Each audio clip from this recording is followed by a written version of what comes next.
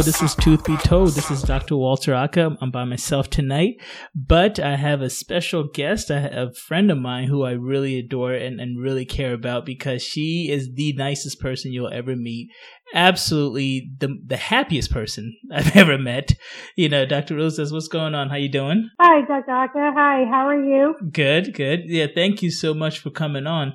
And the reason why I'm actually bringing you on is because you're a recent graduate from dental school. Yes. You know, and sometimes Dr. Craddock and I basically complain about dental school this and student loans and all this other stuff. So we said, you know what, why don't we bring somebody on that just went through the process of going through dental school? You know, but with you, it's a little bit of a little surprise because you actually were a hygienist before going to dental school, correct? Correct. Yeah, yes, so sir. Please just give us a little background.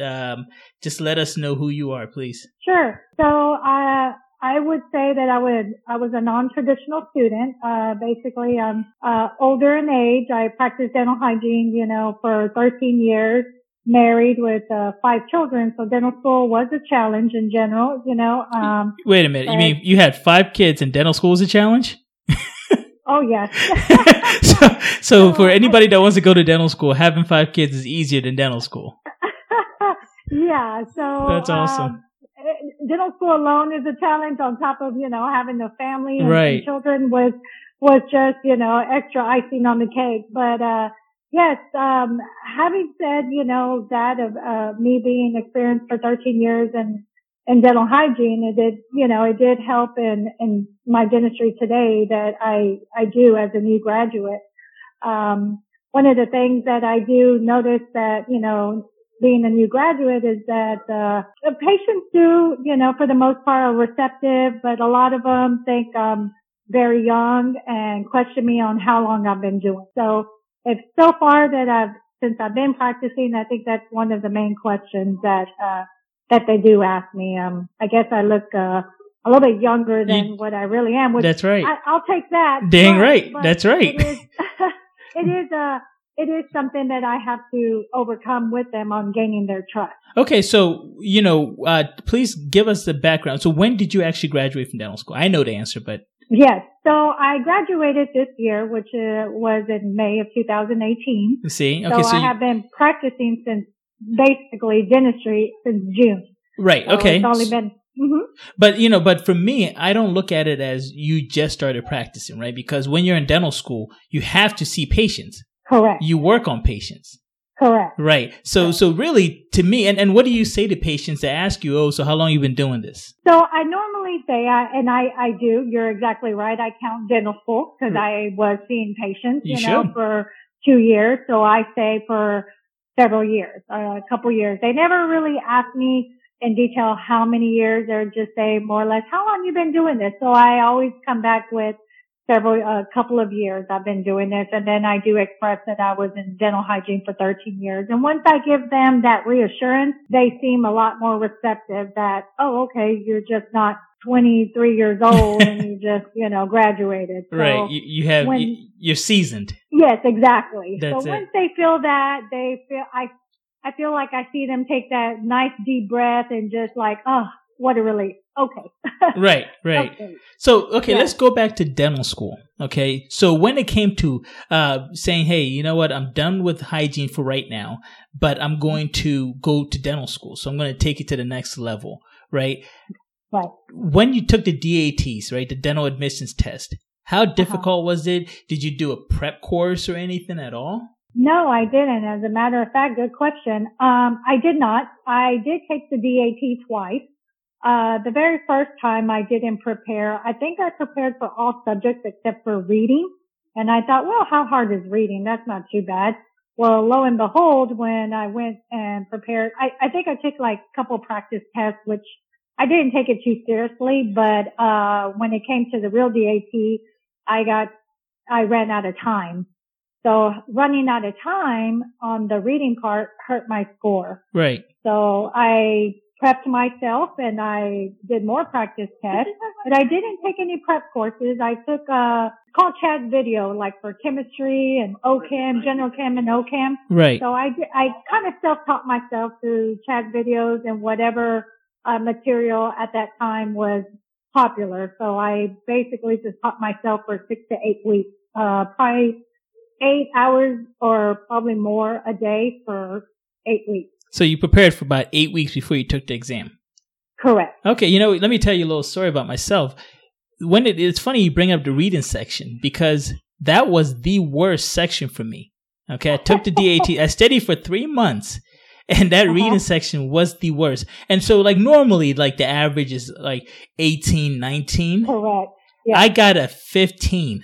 Okay. Oh, yes. Yeah, And so at the time when I took it and I saw that score. Everywhere else I did pretty good, right? Except for that section.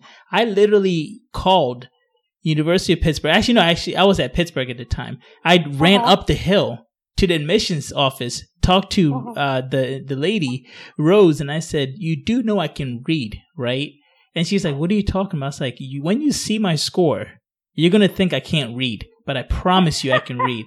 And my wife to this day doesn't believe I can read, but that's another story. But, you know what I mean? But that was something that, I can honestly say it's not that serious when it comes to the reading section. As long as you can think logically, which I know you can, you know what I mean? Right. So yeah, that was my worst section as well. Well, that's good to know that someone was out there. Yeah. Borderline illiterate. Yeah, you think, okay, it's not that bad. You read something, but when it's a subject, the questions don't really make sense according to the passage. So it's like, well, wait a minute. Maybe I didn't read it quick enough and retain the information correctly. So, I learned the hard way, and I really took it serious the next time around. But, I had to, my other scores were average, but not enough to bring that up severely, you know, so I said I better do it one more time and do a lot better than what I did I did a 15 as well. That's all good. That's okay. So here's the next, right? So now you're in dental school. You got into what school? UT Houston. UT Houston. So you get into UT Houston, you're about to start, right? So that was 4 years ago. So 2014, you're about to start school, right? You're excited. Here's the question I have for you. Your first 2 years, on a level of 1 being really easy and 10 being incredibly hard, how were your first 2 years? So first year, I remember the seniors always telling us freshmen, oh, think of the first year as a gift. And we were thinking, oh my gosh, you don't know how busy we are, blah, blah.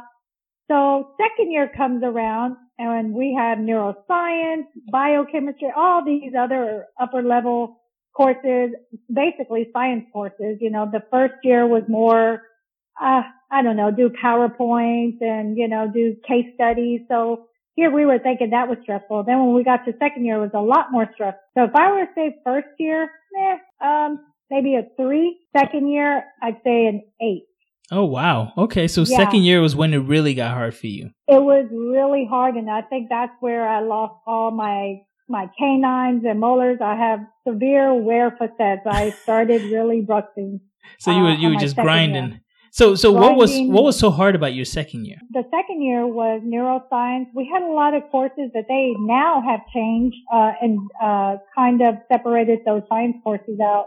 I think we had it all in one semester, and now they're like kind of dividing up the science for. Geez, I'd have to go back and look, but I know neuroscience was one, and we had a cadaver lab where we had to go to medical school and actually travel.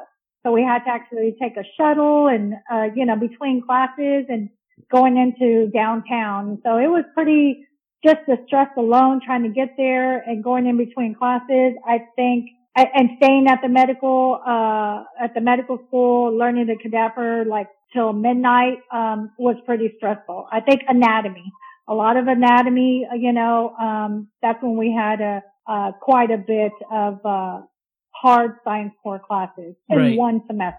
Okay. And so do you have any medical school friends? Yes, I did. I had 2 of them. Okay. And so when you actually talked to them, would you say that you had it harder your first 2 years or they had it harder their first 2 years? Oh, we had it harder the first year. We would always compare the dental students. So when we had cadaver lab, they did too, and they were actually a year ahead of us. So they were there to kind of help us, guide us. Well, every time we would ask them about head and neck areas, they would not know. They would always say, well, we didn't get that detailed. They knew the main big arteries, but not, certain nerves and they just knew the big major organs. They didn't know the fine details. So right. We were kind of on our own on that. So isn't it funny that, we have to know the whole body, but they could care less about the head and neck area? Yeah. Isn't that crazy? That is crazy. Most of us dental students back then were like, we all would look at each other and we would tell each other, we should have went to med school. Right. It would have been easier for easier. First 2 years. You probably, can go ahead and enjoy a few beer as other people have, Absolutely. We had to be in class every day and they could do they could panopto from their dorms or their apartments, but yet no matter what, we had to be in class every day, no matter what. So your first and second years too, while you were taking all these classes, science core classes, anatomies, physiology, biology, and all that stuff. Were you also doing any kind of hands-on activities, like trying to become dentist? I'm sorry. Were you doing a lot of hands-on courses as well? Second year was basically kind of the introduction to the hands-on. We were more in lab. Okay. We started the second semester of second year starting to see a patient, maybe one patient, for the whole afternoon, right? Like maybe twice a week, sort of type thing. Oh, that's fine. But I mean, when you talk about lab, what do you mean by that? Explain lab.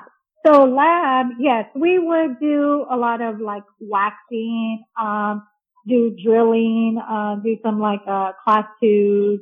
They would have like the typodons and we would practice on the typodon, with our hand pieces, high speed, slow speed. They would give us, teeth that we would have extracted natural teeth in a jar and we would practice on that, kind of mount them to certain typodonts and we would drill and learn what a real cavity feels, on the natural tooth. So kind of start introducing us how to remove decay. I got you. So basically it's like a mannequin for you to practice on. Correct. So now you're going into your third and fourth year. Third and fourth year, this is when you started seeing patients, correct? Correct. And so did you feel like your third and fourth year were very difficult? And what was so difficult about them? I would say the clinical part for myself was easier transition than academically. Because I have a family, studying in the book was a lot harder for me. I felt that I was able to grasp the concept for the clinical part. And it was because I used a lot of indirect, vision with hygiene. So when I actually started putting using the handpiece, I was able to do it with a easier transition than some of my classmates that had never done dentistry before. So your 13 years of being a hygienist came in handy your third and fourth year then? Very, very handy. I would do the 101 hygiene because when they taught us how to use scalers and, the hygiene instruments, it's almost like you had a 1 day type of, class. We went into, the clinic, practice on each other, and that was it. And then from that point, they expect you to do, profies and SRTs on real people. After 1 day of teaching you. Absolutely. Yeah. Well, we're going to get to that, right? Because that's probably my biggest pet peeve about dental schools, but we'll get there.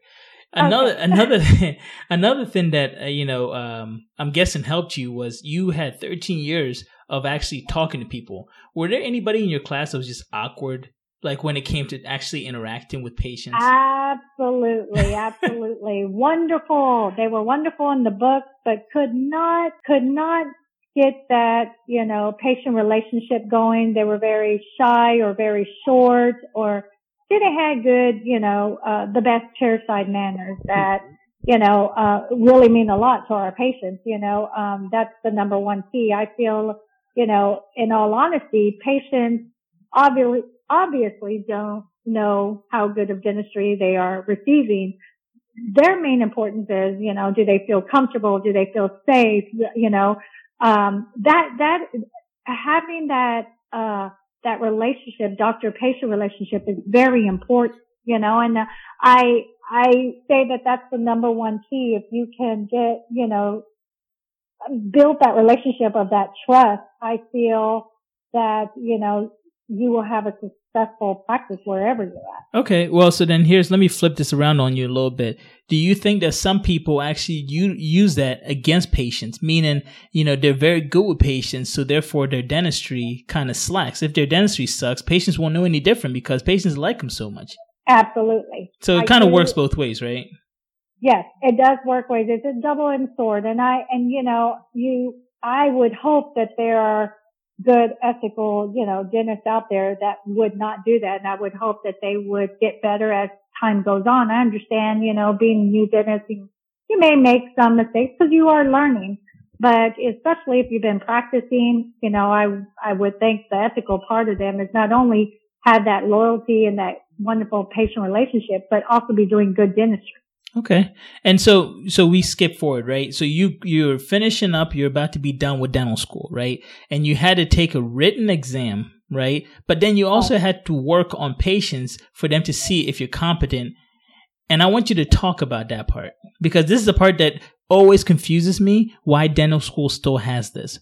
And it really bothers me because the only other profession that tells basically dentists, before you graduate, you have to actually work on a live patient, is barber school. Barber school is the only other profession that uses live people to determine whether or not somebody's competent to go do their job. Right. So talk to me about, this whole process of you're about to finish school and you have to take regional exams, right? On people. Right. So talk to me about that. How was that for you? So this is how I view the state board exams. I can understand, in all honesty, I can understand the written. I get that, okay, to make sure that we have our facts straight. But for the past 3 years in dental school, we've been seeing patients, and obviously, we get graded for that. We have licensed dentists that look over our work, our professors, to see, okay, we are doing what we're supposed to be doing when it comes to dentistry. As far as like the state board, the clinical one, where we have to have the real patients to do our dentistry, to me, I don't agree with this state board exam, because, I believe, and I know this because this happened to my classmates this year. They took the state board. They did very well in all through the years of dental school. Took state board and they failed it because they got nervous. They couldn't think straight, because they're under pressure, or the time management, or their patient is late. And so it put them in a bind, and then they had to hurry up and do their procedure, and then got marked off, so many points that led them to, fail the whole exam. So let me try to summarize real quick for people that are listening. So one, you have to depend on the patient to show up that day, the day that you're assigned, not any random day, but the one day you're assigned. And the one thing we know about patients is they're not always the most reliable. Okay. Correct. The second thing is you hope that when you go in there, the cavity is ideal. And now let me tell you what ideal means, meaning that they have parameters that they basically measure. Okay. And you better fit within that parameter. Now, if that cavity gets too big, you have to stop what you're doing, ask them, hey, can I actually continue to remove more of that cavity? Right. Okay. So here's what I kind of complain. I don't think it's right that we have to sit there and depend on so many variables being exactly ideal when life is not ideal. I've never met a single tooth that I did that was ideal. I never did anything on a patient that was ideal. There's always something, because it's a human body. Right. But this is what they ask you to do, right?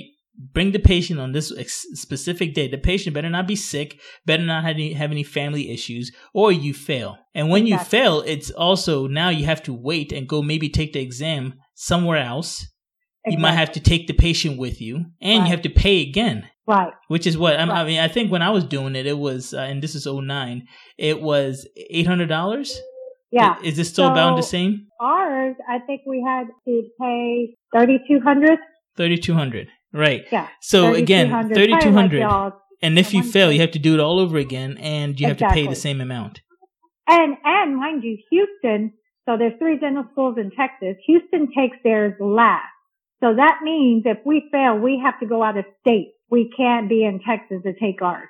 Yes. So in order to be a dentist, you have to not only depend on patients, you have to work on live patients. You hope that everything is ideal. And then you have to, if you don't pass the first time, you have to pay more money and go somewhere else to take the exam. Right. After the 4 years that we've gone to dental school, proven ourselves through clinic and academics, past all that, we still have to prove ourselves with one more final clinical exam, which to me does not make sense. Right. And the funny thing is, it's not like they actually test you on things that you're really going to do a lot, right? You do fillings and the cleaning, the deep cleaning, correct?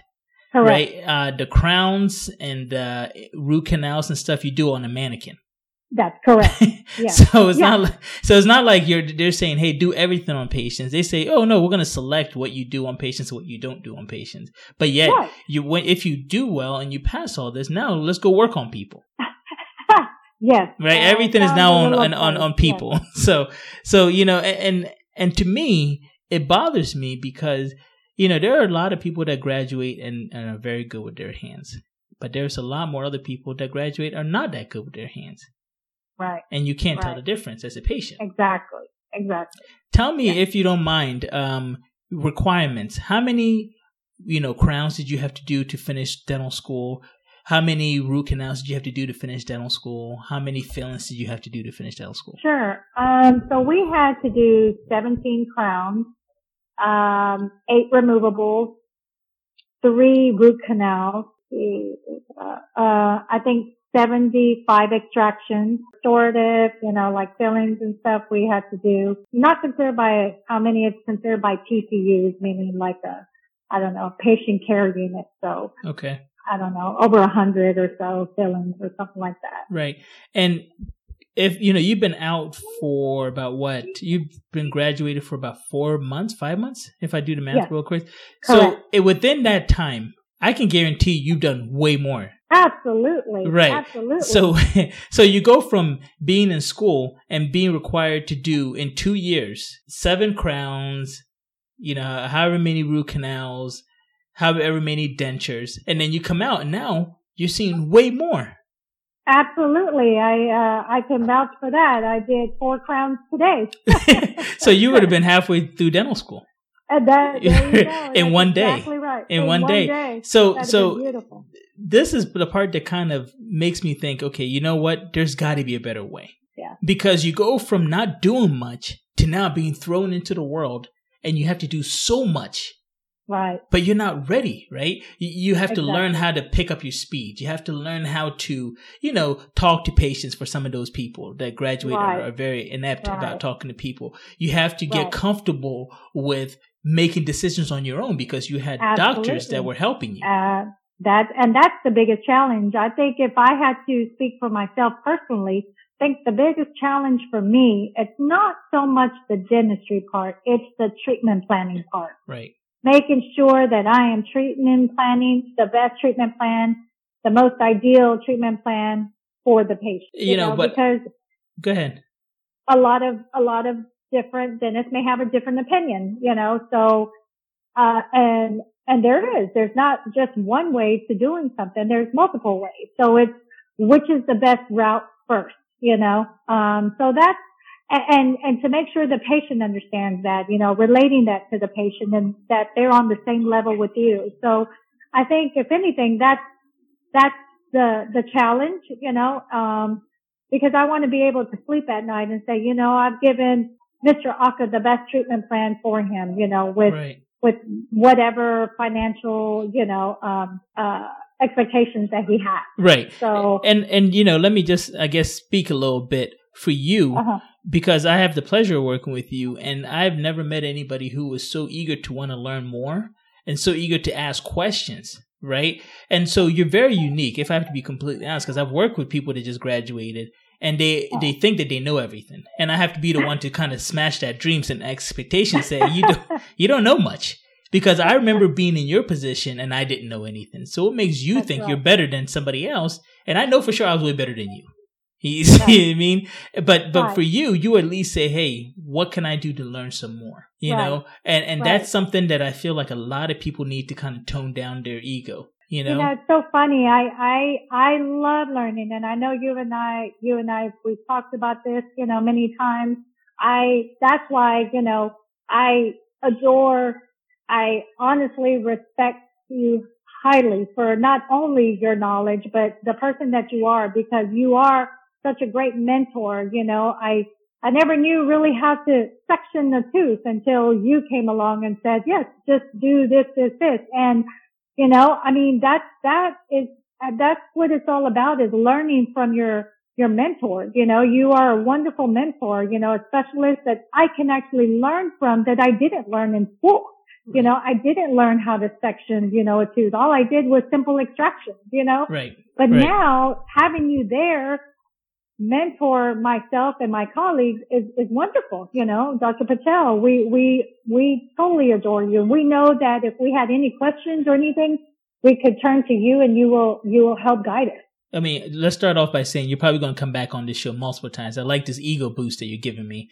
You know, but no, I mean, you know, the funny thing about that is when I was going through school, I had the same thing. I had a mentor that kind of said, hey, this is how you do this. This is how you do this. Right. And I do believe that there are people, if you just don't feel comfortable, you can go do one more year, 2 more years of residency, you know, right. General practice residencies or whatever. And I feel like a lot of dentists look at that as like a taboo subject. Like, oh no, why would you go waste your time and do this? But to me, I don't look at it as a waste of time because I actually did that, you know, and I'm not saying that it's for everybody. I'm not. And I'm not saying every general practice residency or one more additional year, it's all the same. There are some residencies that are garbage.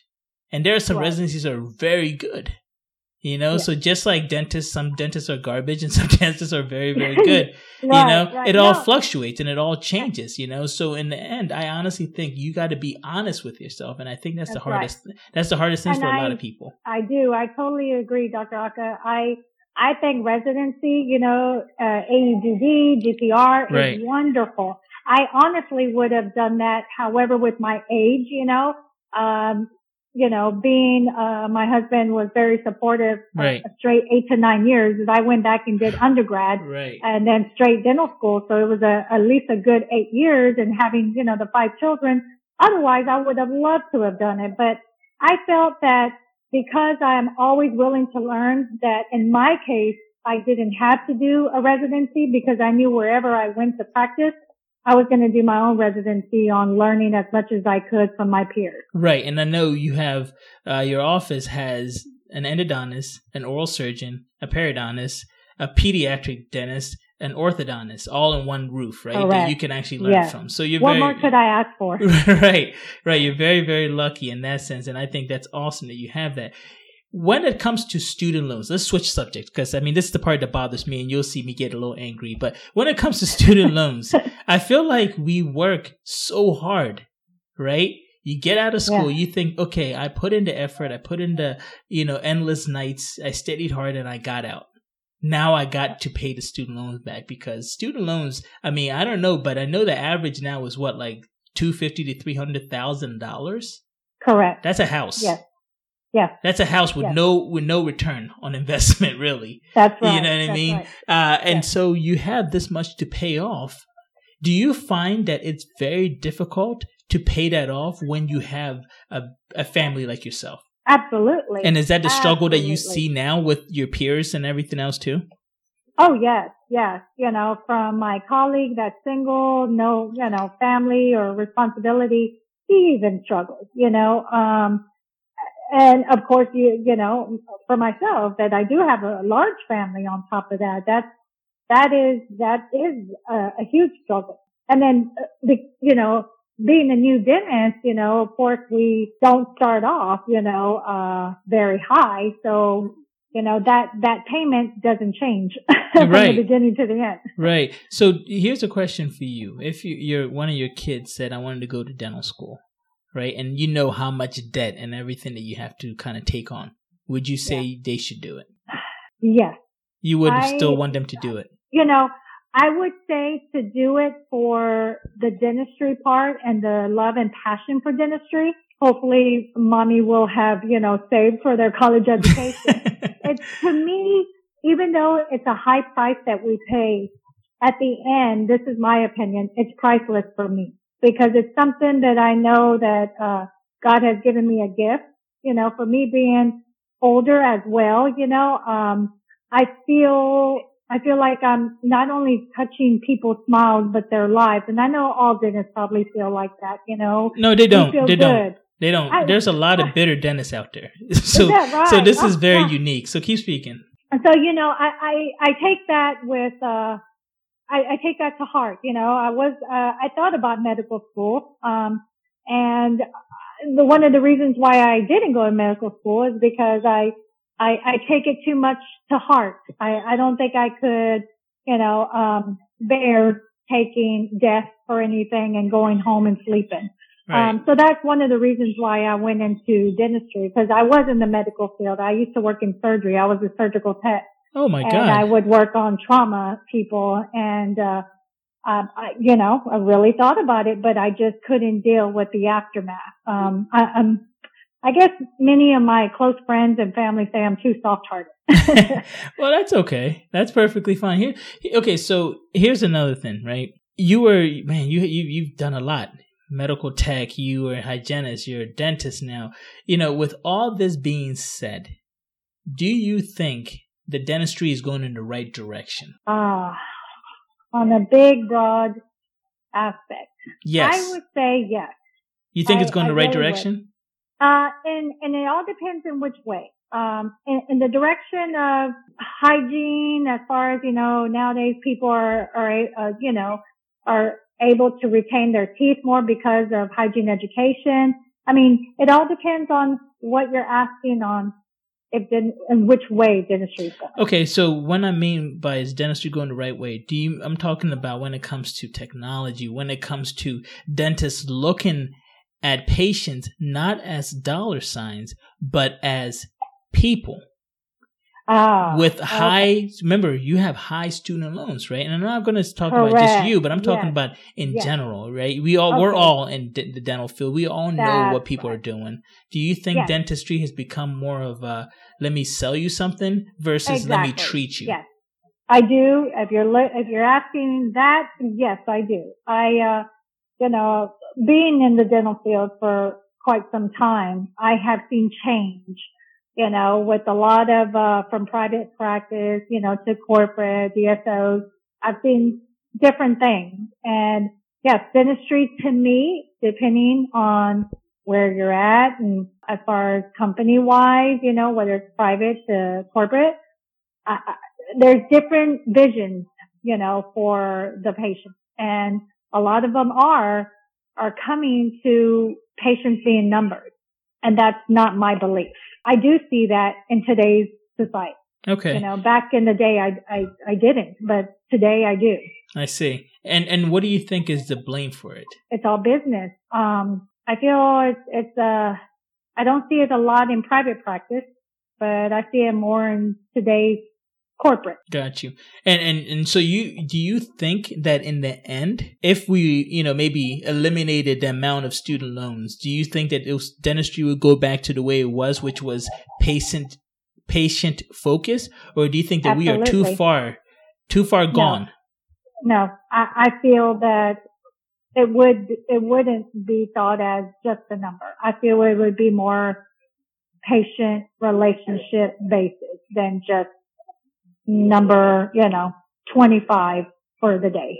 So before we leave here, okay, if you had to give advice to new dentists, dental students, pre-dental students, what advice would you say? I mean, because again, I'm beyond this, right? I'm probably bitter and old and angry about everything. But as someone who is so fresh to this, what advice would you give to the dental students, the pre-dental students, about high school students about becoming a dentist now? The one thing, Dr. Aka, that comes to mind is that don't come in it just for the money. You come into this business if your heart is truly there and dentistry is your passion.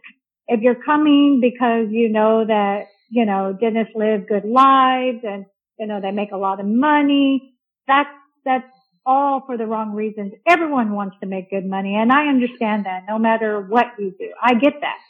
but you have to really, really, because it's a lot that we go through. So the price that we pay is very high as far as everything that we go through, from dental school to the aftermath of high student loans. You better be willing to say this is what you really want to do. Otherwise, find another career, because it's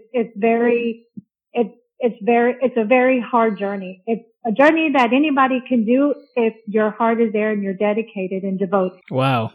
Very well spoken. I mean, that was actually very good. I don't want to ruin it by continuing to talk, so I'm going to leave it at that, because I feel like you ended that beautifully, ended up perfectly. And I do believe exactly what you said, which is, a lot of people think that, oh, I'm going to be a dentist, I'm going to make a lot of money. And me personally, I still drive a RAV4, a 2006 RAV4. I've said that before, and I mean that because my mindset has been focused on, let me get my student loans paid off. My wife makes fun of my car a lot of times. I think most people make fun of my car, but it's okay. I love my car. You know what I mean? You have to accept it. You know what I mean? That in the end, you can live above your means, but you're just basically perpetuating the same stereotype, and you're basically going to be miserable because you can't afford everything. Exactly. And you just have to kind of realize that what you do, I mean, because honestly, dentistry is annoying sometimes. Absolutely. Patients will irritate the heck out of you. But if you love what you do, and I mean this from the bottom of my heart, if you love what you do, it really is a lot of fun. It really, really is. Absolutely. I totally agree with you. And that's why I say, if you're coming into this field, let it be from the heart, not from what you can gain from it. Because what you gain from it, it's so priceless, of just the patients themselves. Just when you see them there and they just adore you for what good that you've given them, not just the pretty smile, but just the trust and the patient-doctor relationship. It's priceless. For me, that's priceless. I think that $300,000 loan is worth it. I want to do this until the Lord says I can no longer move my hands and feet. So for me, I will do this until I can no longer do it anymore physically. Well, that's awesome. Well, so before we go, is there any business email or anything that maybe pre-dental students or dental students could maybe use to contact you so that they can maybe shadow you or something? Because I feel like you are somebody that could be a mentor. Absolutely. If I can do it with 5 kids, like I said, anybody can do it. You just have to be dedicated and devoted. That's when I first started dental school, they said, everyone has to say a motto of your name, with the first letter of your name. And I always said, my name is Nan, and the N stands for never give up. There it is. No matter how hard it gets, no matter what people tell you, no matter what, you never give up. And that's what I tell myself, and I tell my children and my friends and family. So I would definitely, anyone that wants to contact me, my email is Nan, like short for Nancy, NAN, .M as in Mary, .Rosas, R as in Robert, O as in octopus, S as in Sam, A as in Apple, S as in Sam, @gmail.com. Perfect.